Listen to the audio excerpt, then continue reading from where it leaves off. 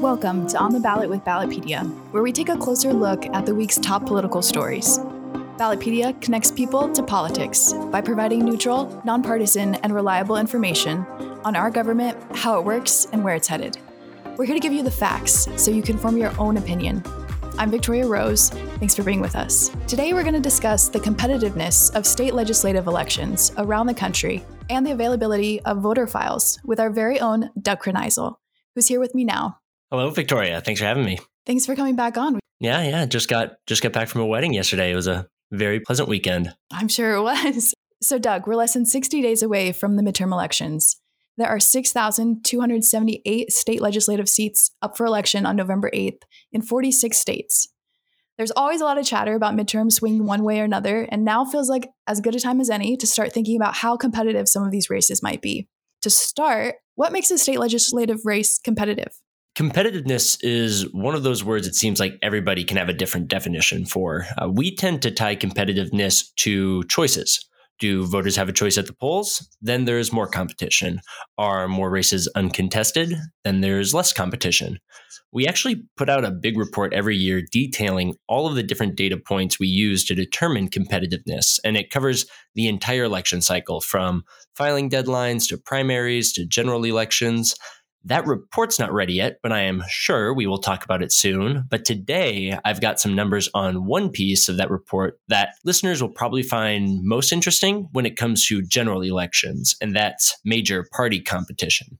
Got it. So like when the general election comes around, will voters get to choose between a Democrat and a Republican, or is there just a Democrat or just a Republican on the ballot? Exactly. If you've got candidates from both major parties running, voters have a choice to make. But if only a Democrat or only a Republican is on the ballot, then there's less of a choice. And whoever's running is pretty much guaranteed to win. I shouldn't say they are 100% guaranteed. We're going to say they're guaranteed to win throughout this talk we're about to have. And that's just because I think something like 99.6% of all state legislators are of one of the two major parties. 0.4% are independents or minor party candidates. So there is always a chance that one of those candidates might win if they're on the ballot. But from what we tend to see in our coverage, it's usually one of the two major parties who ends up winning these seats. Got it. So another trend that we want to talk about is uncontested seats. So what portion of the state legislative seats up for election this year are uncontested? Of the 6,000 plus seats up for election, a little under half of them, 42%, are uncontested and have no major party competition. That means that over 2,600 officials are effectively guaranteed to win come November.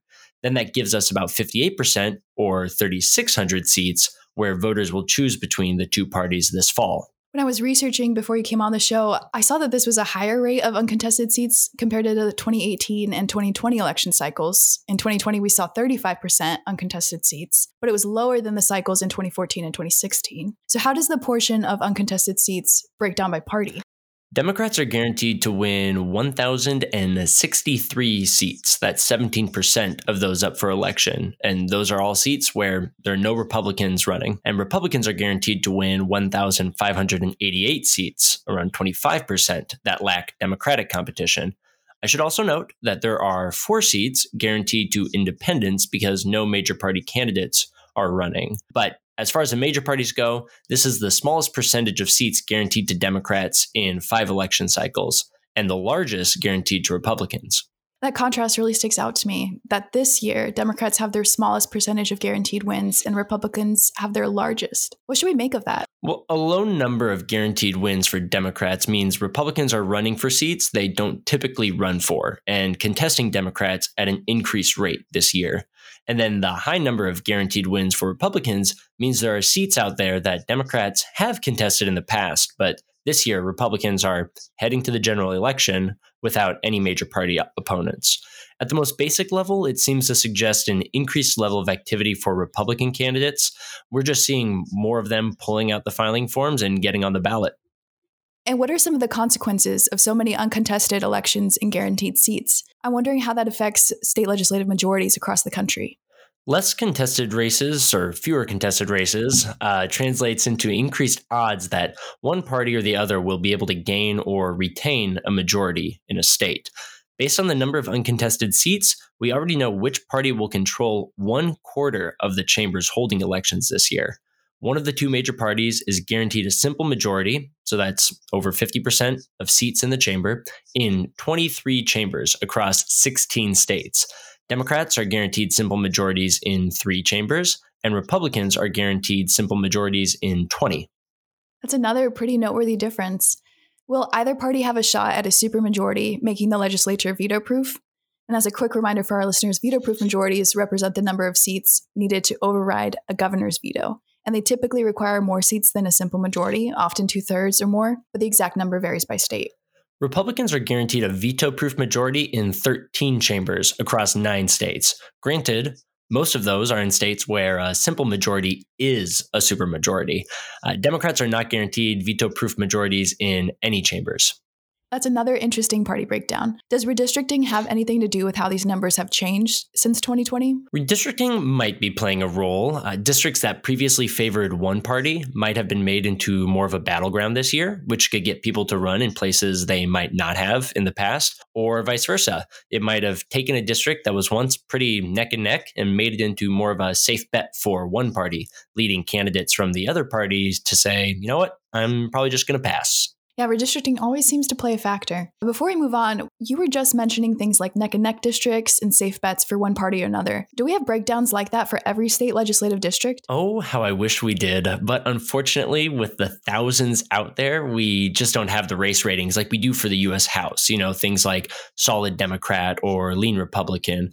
But when it comes to major party competition, the seats that tend to go uncontested are the ones where one party really holds an advantage. Maybe there's a popular incumbent running, or maybe the district is made up of mostly Democratic or Republican voters. But I used to follow state legislative elections in my home state, and one thing you'd always hear people say is you've got to run to have a chance to win. So when one party contests a seat, it usually doesn't. That could be a bit of an uphill battle for one of those reasons, but it could have an effect down the line. Somebody runs, they get volunteers, they get donor lists. Maybe they don't win, but they get their name out there and might be back next cycle to see if they don't do a little better. Yeah, I think that's why it's important to track these competitiveness figures on a large scale over time. Switching gears here, let's discuss the availability of voter files across the country. If you're listening to the show, chances are you're already a voter or are thinking about voting for the first time this year. Wherever it is that you live and vote, you may or may not know that your state creates and maintains a file containing information all about you that they can sell to individuals or groups. Is this something we've always done as a country, Doug? No, it's actually new to this millennium. After the 2000 presidential election and the Bush v. Gore Supreme Court decision, Congress passed the Help America Vote Act, or HAVA. I don't know how to pronounce acronyms of this nature, back in 2002. The HAVA legislation created the U.S. Election Assistance Commission. The legislation directed every state to create a uniform, computerized, statewide voter registration list that contains the name and registration information of every legally registered voter in the state. And what other sort of information do states collect to put in someone's voter file? Voter files typically contain voters' names, addresses, a record of the elections they have participated in. They may also contain the voter's age, phone numbers, email addresses, party affiliations, previous political donations, and other data along those lines, depending on the state. The U.S. Election Assistance Commission classifies the availability of each state's voter file information as either open, mixed, or restricted based on the type of individuals or groups that are allowed to purchase the voter file. Got it, but they don't contain our voting records, right? Some states do require voter files to contain which party a voter might have registered with, or the last time that they voted, or the frequency in which they voted, but they do not indicate the candidates you voted for or the political party you chose on the ballot. That information is not publicly available. And that's good to hear. Who out there might want to get their hands on this sort of information, though? They can be helpful resources for political parties, campaigns, pollsters, researchers, and journalists. For example, campaigns might purchase the files to see how often different voters vote.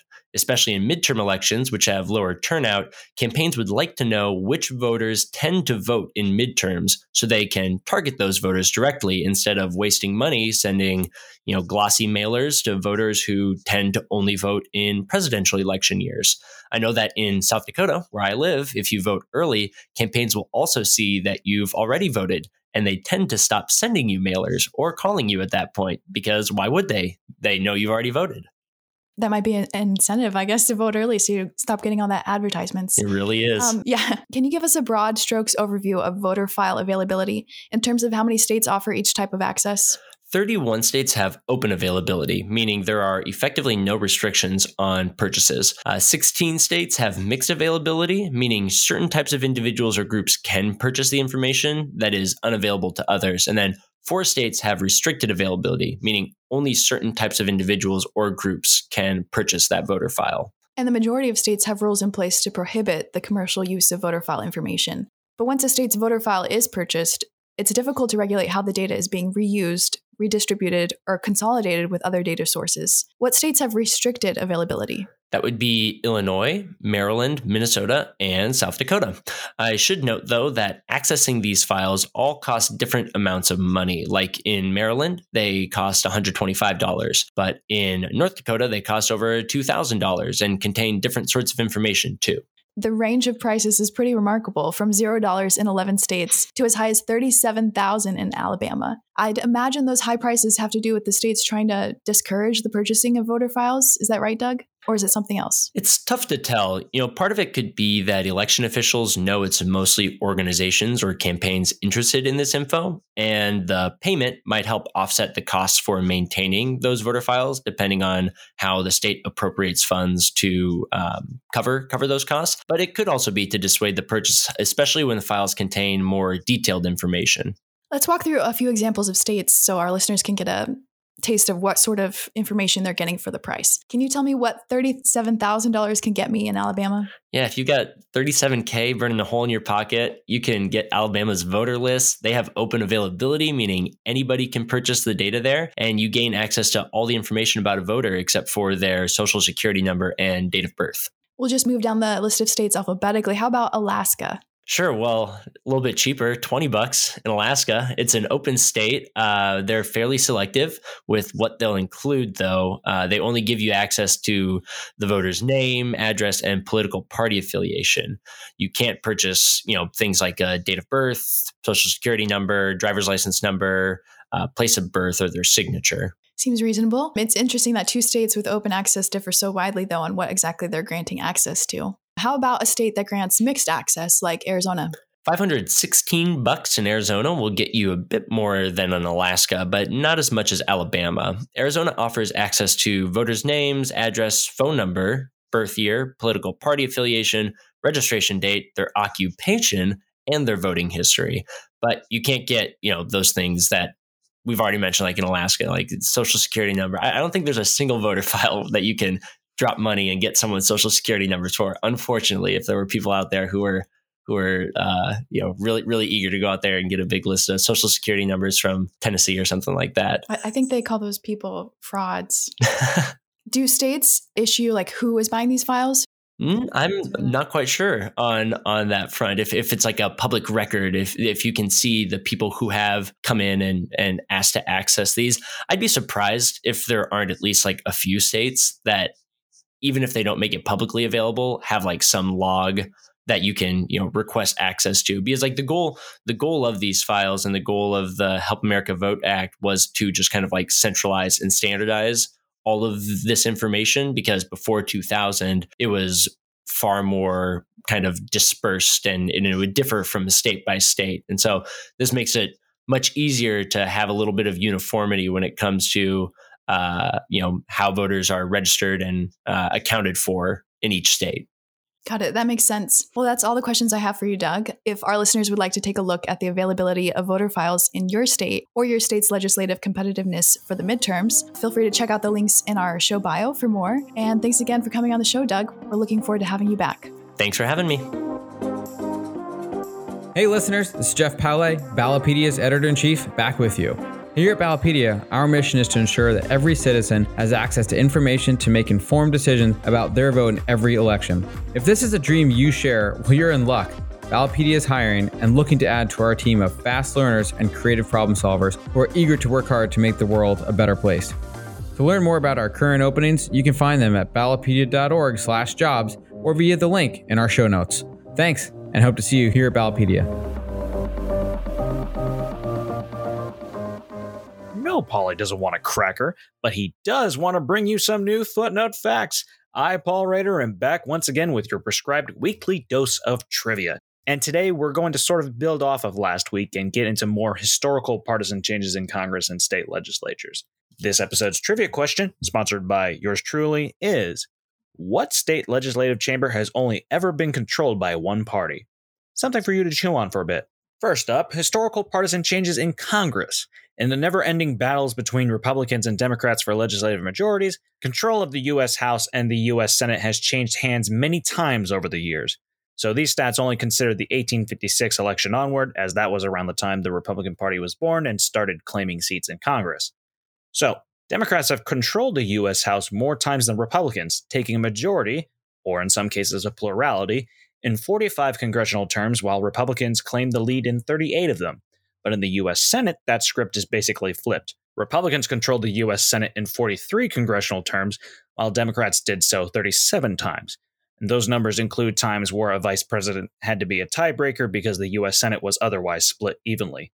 And the 83rd and 107th congressional terms were a bit weird, as majority control flipped within those terms between both Republicans and Democrats. The longest streak of Republican control was 8 congressional terms on 3 different occasions in the U.S. House and 9 congressional terms for the U.S. Senate. For Democrats, the longest streak was the 86th to 103rd Congresses in the U.S. House and the 84th to 96th Congresses in the U.S. Senate. Now, when you get to state legislatures, the number of partisan changes varies considerably depending on the state.